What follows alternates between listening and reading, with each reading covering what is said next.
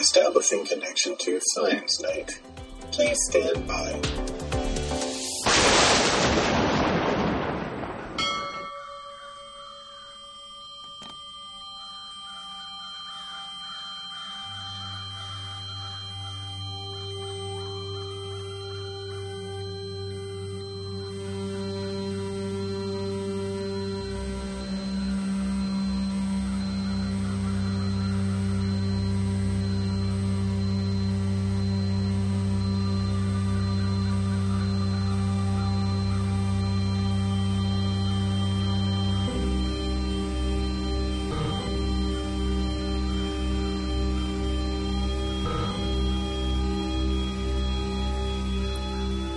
Welcome back to this ghoulish and devious version of the Science Night podcast. It is Halloween.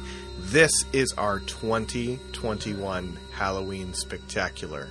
Tonight, you are going to hear us talk to somebody about the science behind some of our most horrific science fiction, and we're also going to have a companion piece written by the creator of Pulp, From Beyond the Veil, Cody Sullivan. With me tonight is Jason, and I am going to let him attempt to introduce our very special guest. Good. Hey, James, how are you? I'm great. I'm really excited about this episode. Today with us on Science Night, we have my good friend, Bill Sullivan. Bill is the Showalter Professor of Pharmacology and Toxicology at the Indiana University School of Medicine. He's not an old guy, but he spent his lifetime studying the intracellular parasite Toxoplasma gondii, which is something that many of you probably are familiar with or have heard about. And if you haven't, you'll be horrified to hear what it is, because you probably are intimately related to it already. In addition, Bill is a fantastic science communicator. I have been working with him for a number of years in that regard here in Indiana and online. He has been a blogger since blogging was cool. He turned that blogging into a fantastic book that's out by National Geographic Press called Pleased to Meet Me. And so, Bill, welcome to the podcast. Thank you so much for humoring us today. Hi, Jason. Hi, James. It's great to be here. I love the fact that whenever someone thinks of something spooky and gross, my name pops into their head. I think we should have the caveat of your work pops into their head. Usually my name and visage pops into their head. Bill, tell me, why should I know already about Toxoplasma gondii? Well, Jason, Toxoplasma, as you said, is a single-celled parasite. And despite the fact that 1/3 of people in the world are infected, the majority of those people aren't even aware that they carry this parasite in their brain. So this parasite is commonly acquired through multiple different ways. That's why it's so widespread. And it's very stealthy. People don't realize they became infected with this parasite.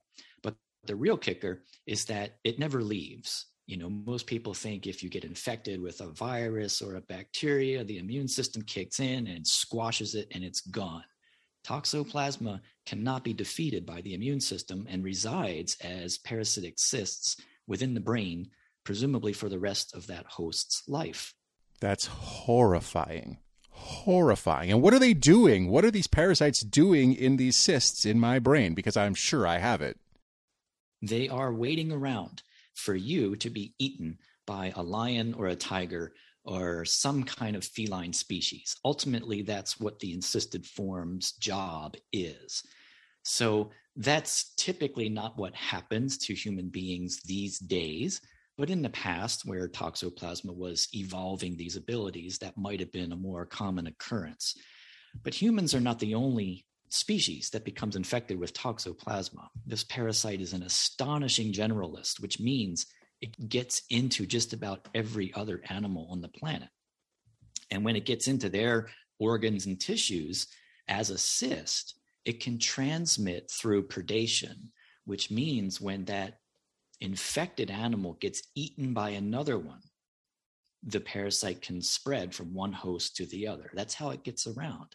And it is, in fact, one of the common vehicles of transmission in the humans because if the parasitic cysts are in the flesh of, say, a pig or a cow or a lamb, and we don't cook the meat sufficiently, that's one of the major ways we become infected with toxoplasma.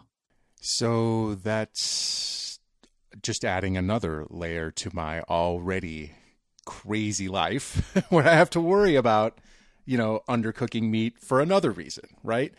Thanks, Bill. I'm questioning, James, why we invited Bill on here, because I thought I knew enough about toxoplasma to be able to stomach this, but now it's making me a little bit queasier than normal. You mentioned earlier that the ultimate target is a feline species. It makes sense that it can get into all sorts of animals that could potentially be prey for those big cat species or prey for littler cat species.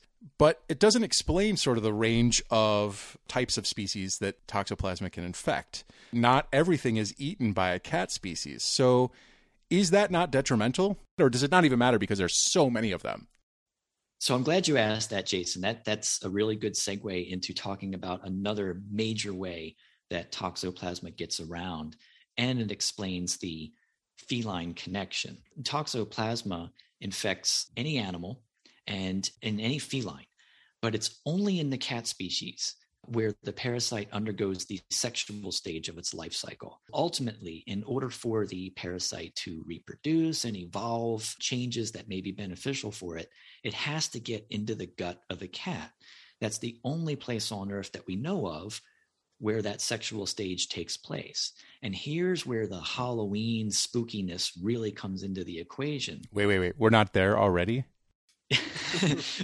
Good point. We kind of are there, but here's where it goes into the really deep, dark depths, of evolutionary science. Mm-hmm. So toxoplasma, like I said, gets into all these other animals. And you might be wondering, well, if it only has sex in the cat, why does it bother infecting all these other animals? It does that to spread itself around. To toxoplasma's vantage point, the more the merrier. Any species that can reproduce itself effectively comes to dominate. That's just one of the natural forces of evolution. But what toxoplasma can do, evidence is suggesting that when it gets into the brains of these other animals, particularly rodents, one of the major organisms that are prey for feline species, it alters their behavior. And some people might have heard about this, toxoplasma being like a zombie parasite, instituting this mind control over its host. And the mechanisms certainly aren't clear, and it's still a little controversial in the field. But the evidence that this occurs in rodents is really tight, really good. When rodents become infected with toxoplasma, like most other animals, they'll get over the infection quite easily. Many times there won't even be serious symptoms. The parasite just rides out the immune system attack and then resides in the brain for the rest of the host's life.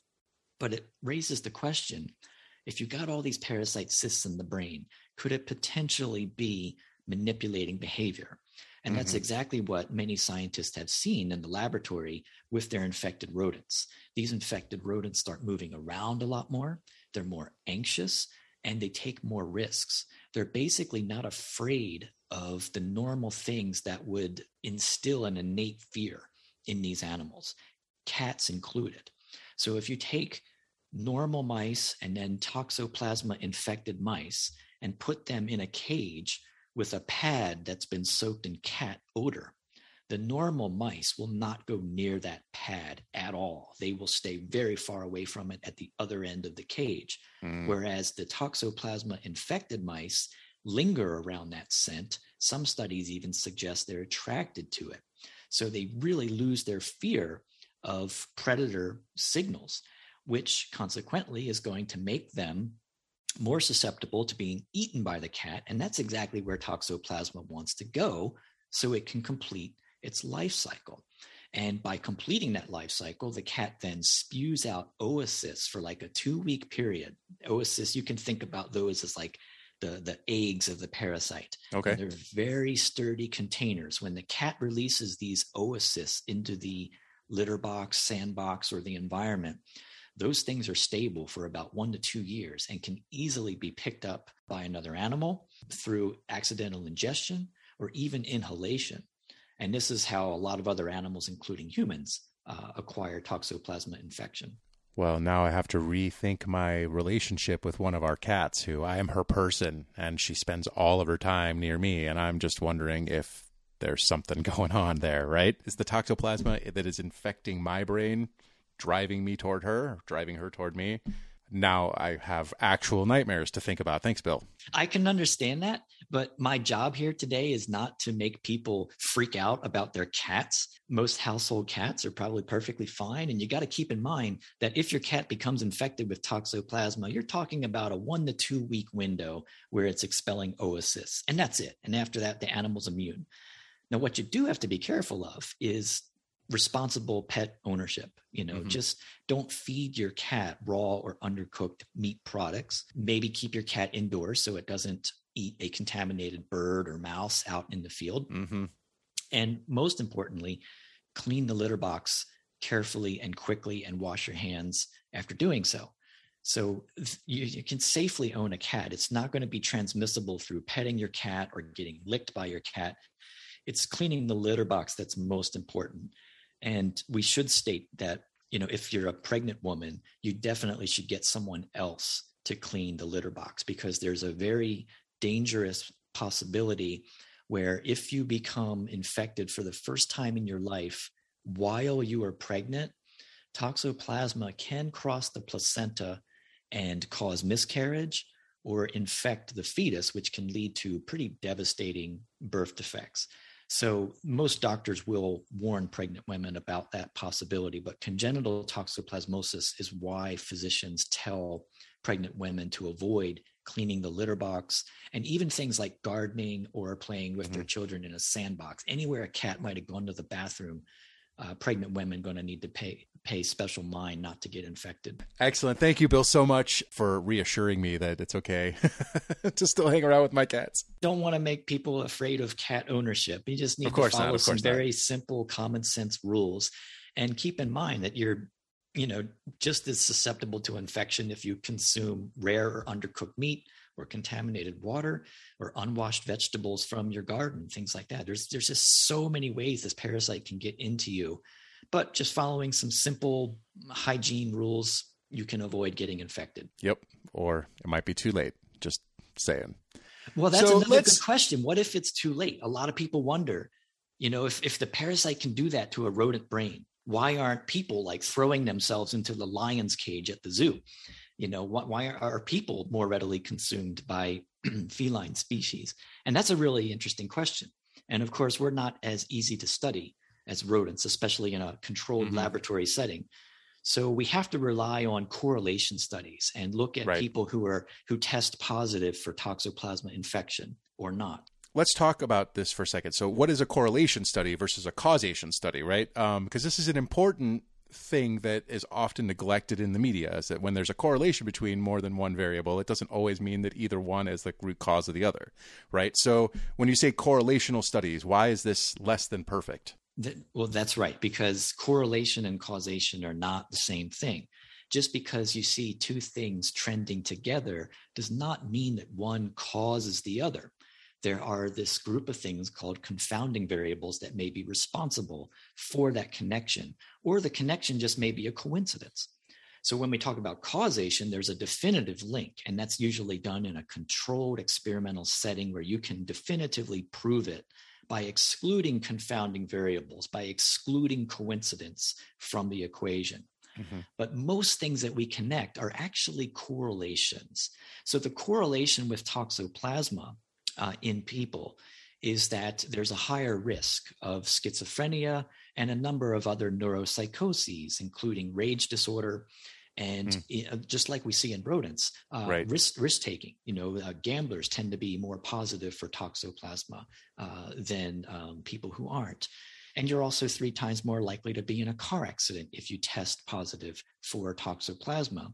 Again, kind of consistent with the risk-taking behavior. Those are all very tantalizing connections, but they're not a smoking gun, because there's many other possibilities that could explain those patterns that we see.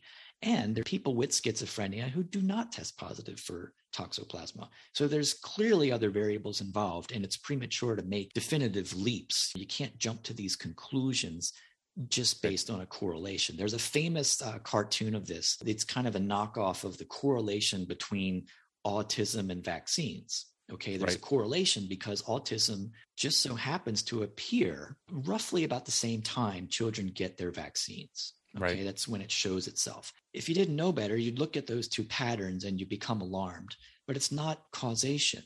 You can do the same exact graph and see that autism rises, it trends with the rise in popularity of organic foods. But no one's going to say that eating organic causes autism. So just because two things trend together and correlate doesn't mean one is responsible for the other.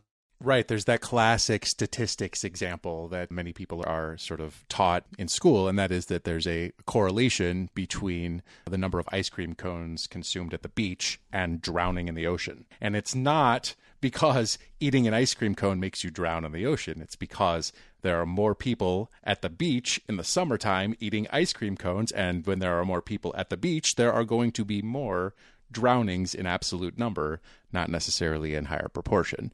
It's not a causational thing, it's a correlational thing. So let's pivot for a second then and talk about something a little less horrifying to me, but no less horrifying to the ants that are at the root of all of this, or at least are being acted upon, and that is fungus that controls ant brains like zombies. This is crazy stuff. I've heard you talk about this before. What can you tell us? Yeah, the zombie ant fungus, which could not be more appropriately named and is truly a remarkable feat of evolution. Kind of illustrates the miracles that evolution can pull off if you give it enough time. So let's talk about this zombie ant fungus. Ants live on the ground, they're walking around, and they happen to pick up some spores at one point or another. These fungal spores infect an ant's body and start to commandeer. They take over the ant. They influence its neurochemistry in ways that are just beginning to become elucidated. So in these teeny tiny ant brains, this fungus takes over their neurochemistry and causes them to behave in ways that an ant normally would not behave. So when an ant becomes infiltrated by this fungus, it leaves the colony, it leaves its buddies, and starts climbing up some of the plants that are in the jungle. And it adheres itself to the underside of that plant. It just sinks its mandibles into the flesh of the leaf there and just stays put. Meanwhile, the fungus is growing and it completely consumes the body of the ant. It just uses up the ant for nourishment, and it basically starts launching these stalks out of the corpse of the ant's body. And those stalks release fungal spores that then rain down onto the forest floor upon all of those ant buddies, all of his comrades. So that's how the spores get into additional ants, and the cycle repeats itself.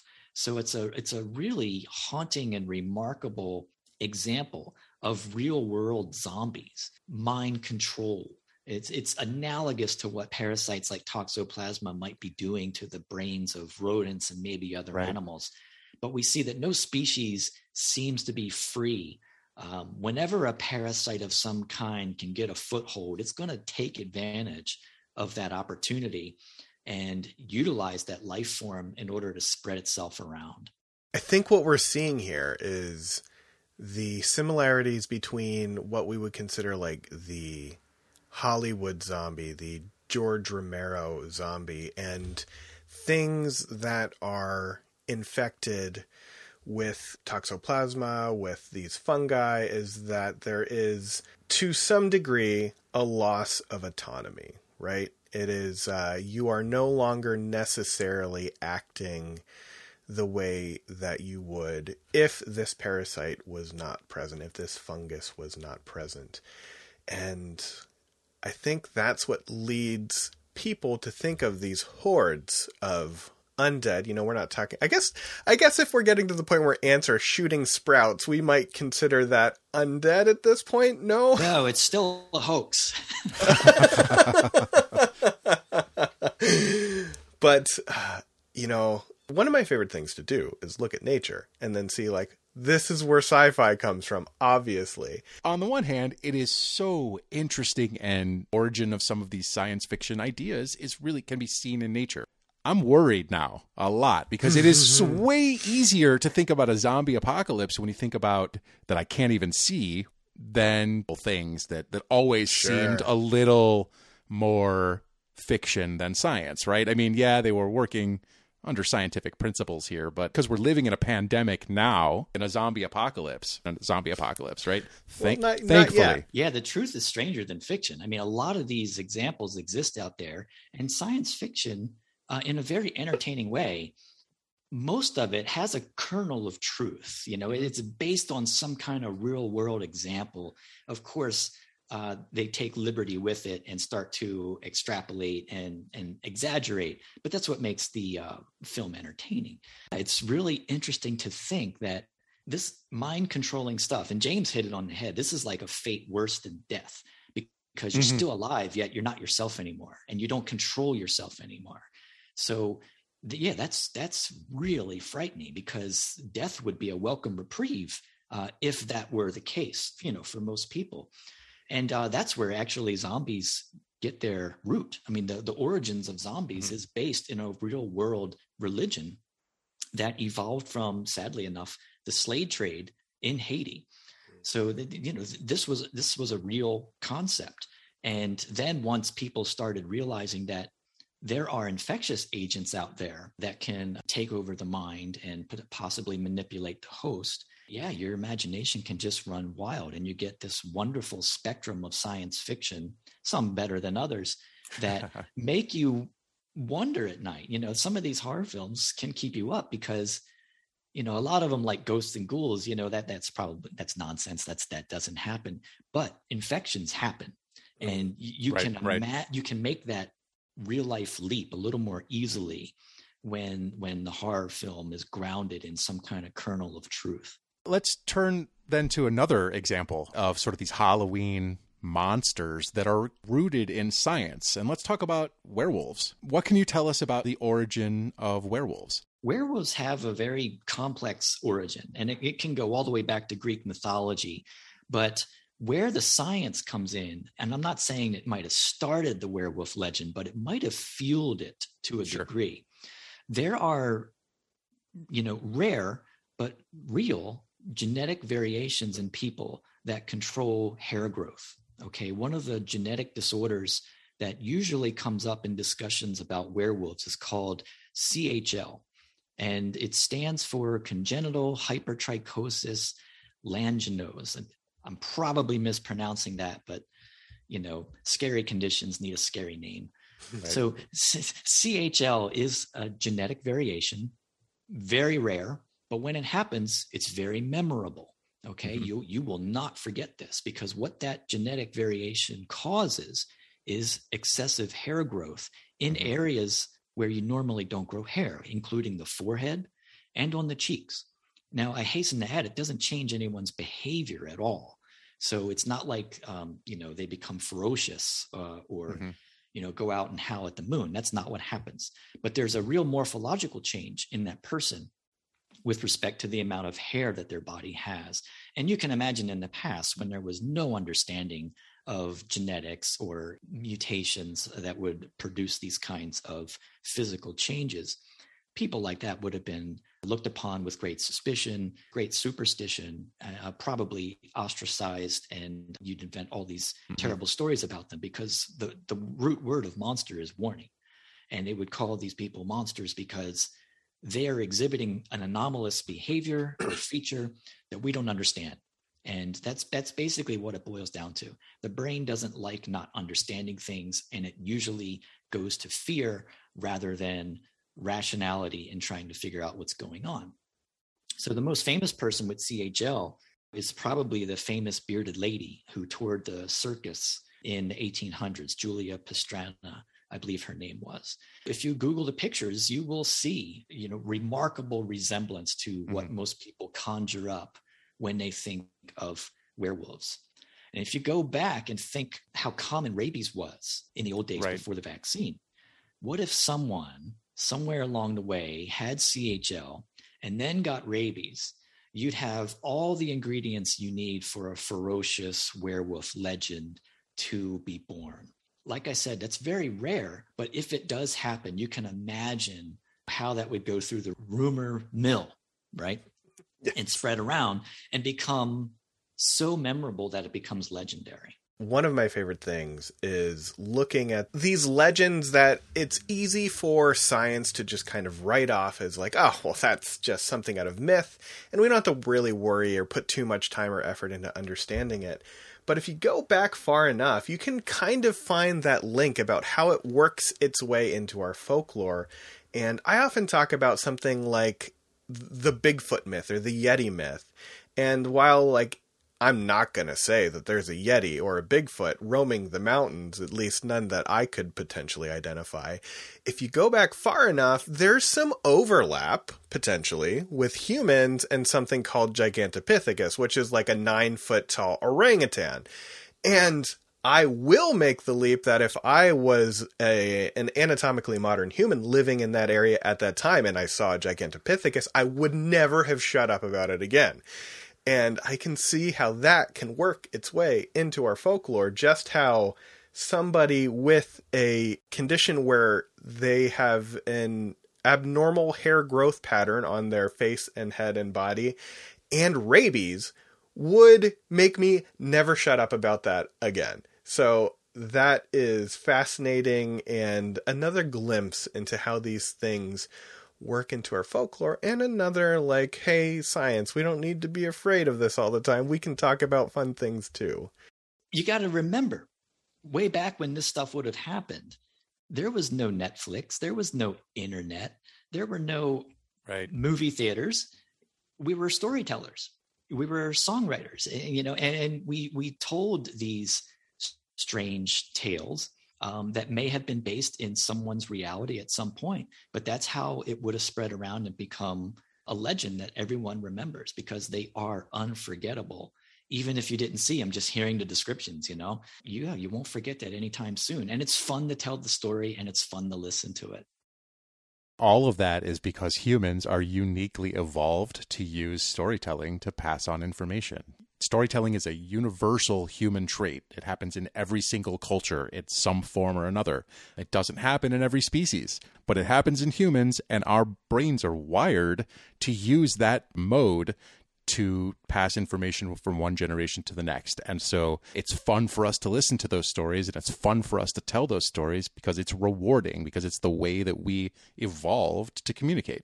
It's fascinating. And it's why putting stories of science into the descriptions of scientific outcomes and research is paramount to making it understandable for the general population, making it accessible to those who are curious. They're going to be curious because humans are curious by nature.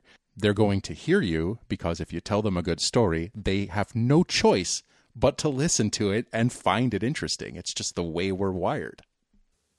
Are there any other of the standard like Hollywood monsters that can work their way into our folklore? There, I'm sure, is equal parts fascinating and super depressing stories because, I'm sensing that a lot of these go back to somebody was kind of different and humanity ostracized them.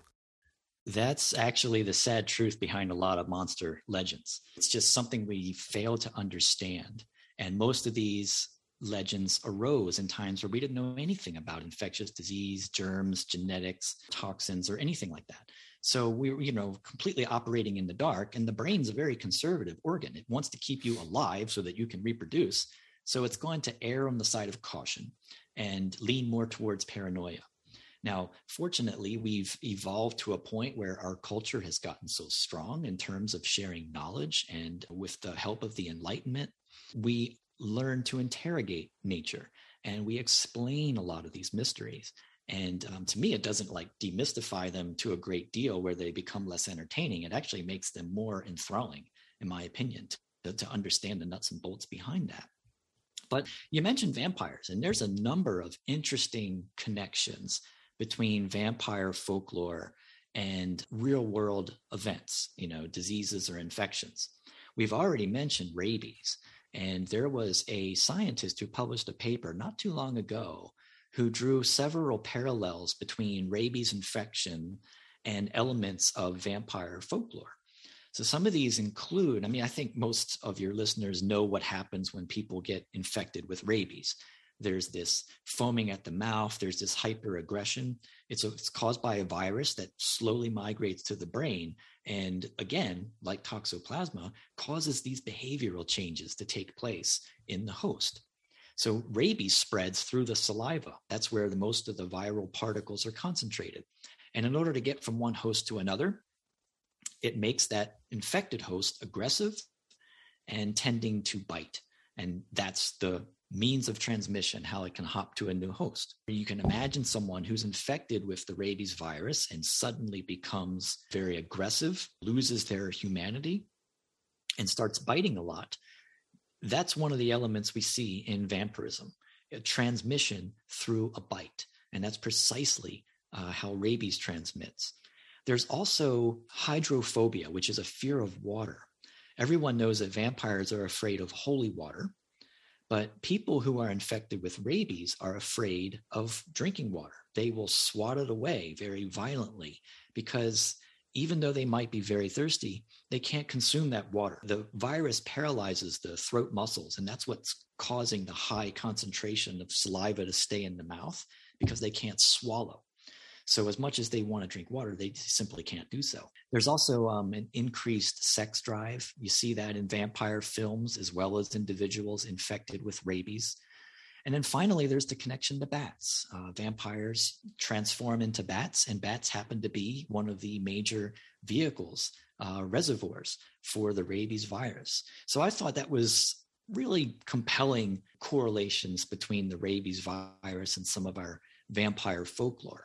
Another disease that is commonly associated with possibly fueling vampire legends is porphyria, which I know you guys might think of, oh, that's a lost Def Leppard album, but porphyria is actually a genetic disorder, and it's a blood disorder. I think everyone knows that heme is a major component of blood. It carries the oxygen throughout your body, delivers it to the organs and tissues that need it. But heme is built from a group of molecules called porphyrins, and these are light-activated molecules. And if you have this blood disorder, which again is a genetic variation, you can't build enough heme. These porphyrins accumulate in the skin, and those cause a number of symptoms that we commonly associate with vampirism. One of the main ones being that they're light-activated chemicals. So if that person goes out into the sun, very quickly, their skin is going to burn and ulcerate, just like a vampire who steps into the sunshine and begins to melt. This porphyria resembles that phenomenon. These people also tend to be rather sickly and pale, and that paleness exemplifies the gums. Their mouth looks red, almost as if they've consumed a blood meal, and their gums recede, so their canines are more pronounced, which again, looking consistent with what we think about when we picture a vampire in our mind. And then to top it all off, their urine tends to be reddish brown because of the porphyrin accumulation. And if you saw that or heard someone complaining about it, you'd be like, well, they must have drank blood. That's why the urine has changed color. So you put all these seemingly unrelated factors together about porphyria, and you think about that in the dark ages when we didn't understand much about disease, you can see how that could shape or fuel vampire legends. Bill, thank you so much for coming with us on this journey through the spooky things in science. If you want to follow me, my name is James Reed. I should give you my name. My name is James Reed. You can follow me at James_Reed3. Jason, where can they find you? You can find me on Twitter at OregonJM. And Bill, I want you to tell our listeners where they can follow you, where they can support you, where they can find the work that you are doing. Thanks, James. People should go to www.authorBillSullivan.com.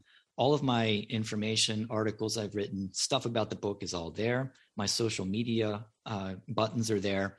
I'm most active on Twitter at WJ Sullivan. Thank you so much. And we are going to throw to another Sullivan in the Science Night family of podcasting, that being Cody Sullivan, with his original work, Bit. You can find out more about him by following his podcast, Pulp, From Beyond the Veil. That will do it for us. Listen to Cody's story, and we will be back in 1 week with another episode of the Science Night podcast. Until then, happy Halloween.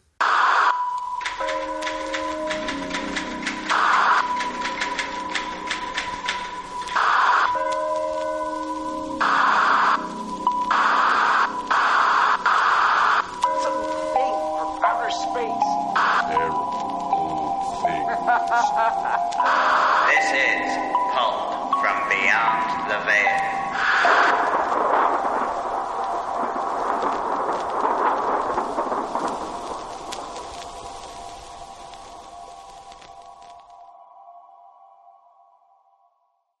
Well, I got bit. Understatement of the damn year, all things considered. I almost made it, too. Thing is, despite what George Romero plunged into our collective subconsciousness, these things move quick. Damn quick. And the hallway outside my apartment made for a pretty decent sprint to reach the elevator and slam shut the scissor gates before one of those things could catch me from behind and make a meal out of me. And yet, it's not as though being a snack is doing me any better. I've never been the sentimental type, so to me, dying in this busted elevator is as good as any. And if these gates hold, then at least, well, assuming Romero isn't wrong, then there shouldn't be any blood on my hands when this thing is through. One more loop of tape should stop the bleeding. With a wince and grit of my teeth, I wrapped the roll of duct tape, flecks of original gray peeking out from behind a sheen of red, around the ruined stump that was my right foot, all the while my pursuer gnashed at the little bits of flesh between the webbing of my toes. So I made it to the elevator just fine. I didn't want to risk taking the stairs, knowing damn well there are 24 units in this building. Assuming not everyone lives alone like me, I'd estimate a good 60 or so people live here. Well, used to, judging by the screams. Sometime yesterday evening, I heard the first one. Sounded like an old woman. Maybe Joanne from 8C, just above my unit. Didn't last long, though. Went quiet before I could even try to phone emergency services. Which, of course, didn't pick up. City of 11 million people, all trying to get a hold of the police simultaneously, and what do? Shut the damn phones off. I remember there was gunfire outside, and as I shook the sleep out of my head, I noticed the distant sound of screaming, not just from my building, but from, seemingly, all around. This time I tried the police station directly, only to hear the familiar dated sounds of a tone indicating a busy line. Hanging up the call is when I noticed all the notifications. Bright and little neat icons all in a row. Texts, emails, voicemails, Twitter, Facebook, Instagram, CNN, and Fox News all lined up, waiting to let me know that the world as we know it had ended while I was sleeping, phone on silent, lying on the nightstand. Lying there in that elevator, I reached for the phone in my pocket to try and get a hold of someone, anyone, who might know what had happened while I was in La La Land. And that's when it went off. That's when I learned some confirmation that Romero wasn't completely wrong. These things, they're attracted to sound. This is not a test. This is not a test. The FCC, in compliance with the Joint Chiefs of Staff and the President of the United States, have authorized the use of the Emergency Action Notification System. There is a biological hazard in your area. This is not a test. This is not a test. The FCC, in compliance with the Joint Chiefs of Staff and the President of the United States, have authorized the use of the Emergency Action Notification System.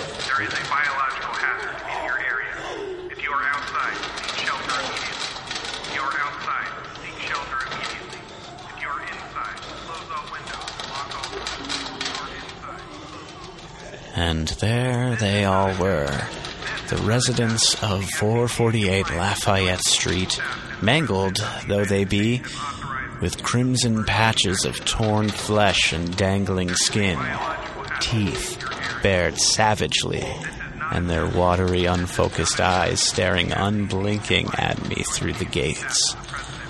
A throng of reaching arms through the bars of the gate groped at the air just a few feet away from my face as the warning's tinny message ended abruptly. I was sure of it now. If this thin metal gate could hold back the weight of a dozen pissed-off ghouls intent on devouring what's left of me, then it sure as shit would keep me in here when I reached down and peeled back the tattered remains of my pajama bottoms, blue flannel, save for the blood, and began studying the stump of my right foot. It's fairly easy to assume that because there are so many of these ghouls in the city that this infection, or whatever it is transmissible. I got bit, so I think I can assume I'm next. As soon as I had accepted this rationale, I saw it. Thin black lines radiating from the site of my wound, inching steadily up my leg. The whole stump itched like a million tiny mosquito bites, and I strongly resisted the urge to scratch. I fell back in an amalgam of pain and exhaustion as I struggled to control my breathing. That was it. I got bit. I'm as good as dead. Sometime later, I began to get a grip on what was left of my sanity. It helped that the zombies' chatter had died down. Oh, they were still there at the gates, arms fully extended through the bars, but at least now they were silent. I began to come to terms with the finality of my situation.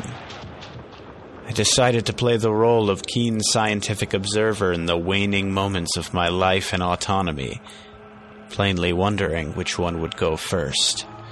The former residents of 448 Lafayette Street were ghastly to look at, but safely doomed behind these bars, I began to think of myself as a regular David Attenborough of the dead. I wondered why they stopped chattering, moaning, groaning. They were so quiet that closing my eyes, I had to fight off the urge to sleep my last moments away. They were still, too, like statues, dripping with blood and saliva as their cloudy eyes stared through me. When I got tired of them looking at me, I picked up a screwdriver from the toolbox in the corner and hurled it at who I think used to be the doorman. It was hard to be sure, because his mouth had torn at the seams, and his dislocated jaw elongated his head, giving him an uncanny and wild look. The screwdriver hit its mark between the eyes. Nothing. No reaction at all. No flinching, wincing, gasping, nothing.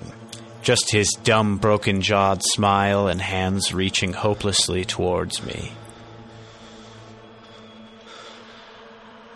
The fever I had suspected was coming on could no longer be denied.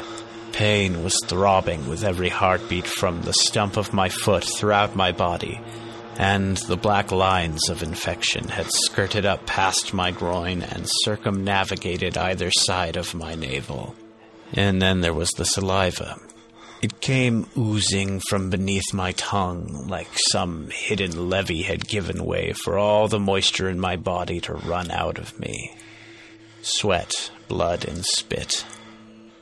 No one said dying was going to be pretty.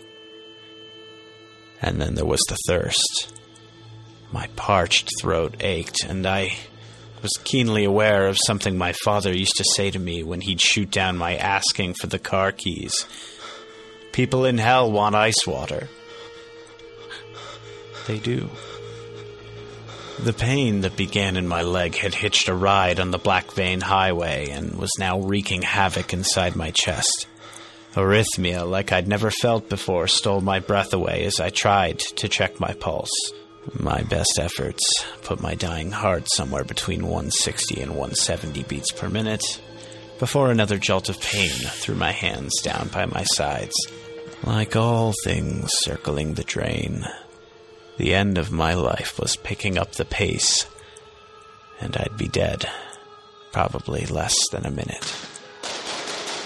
I heard the unmistakable popping of gunfire somewhere down below. The lobby, maybe. Automatic from the sound of it. Yes, I could even hear the boots coming up the stairs. 6 camouflaged soldiers burst through the stairwell door, reawakening the frozen tableau of ghouls. The sound was too much, stabbing my ears as I cupped my hands over them and began shaking. I opened one blurry eye to see the undead residents of 448 Lafayette being cut down by the gunfire before my eyes in a misty spray of red. I wanted to stay there and lie on the ground, pretending I was dead.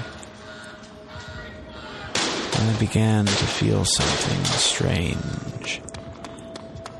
My fingers began twitching, and it suddenly felt like my arms were filled with writhing snakes of corded muscle. I rolled onto my stomach, and my arms began to push me up, facing the noise. There was the answer. The autonomy goes first. My vision was nearly indecipherable now, as the part of my brain responsible for processing visual information was boiling away in the pressure cooker of my skull. There were people talking, but I could no longer understand them. I only knew I was on my feet, well, my foot and stump, because I suddenly could only sense the ground beneath them, and my hands outstretched. Something was touching my face. Metal. Metal from the gate. I was reaching out to them. I wanted to touch them. My last thoughts were that, more than anything, I wanted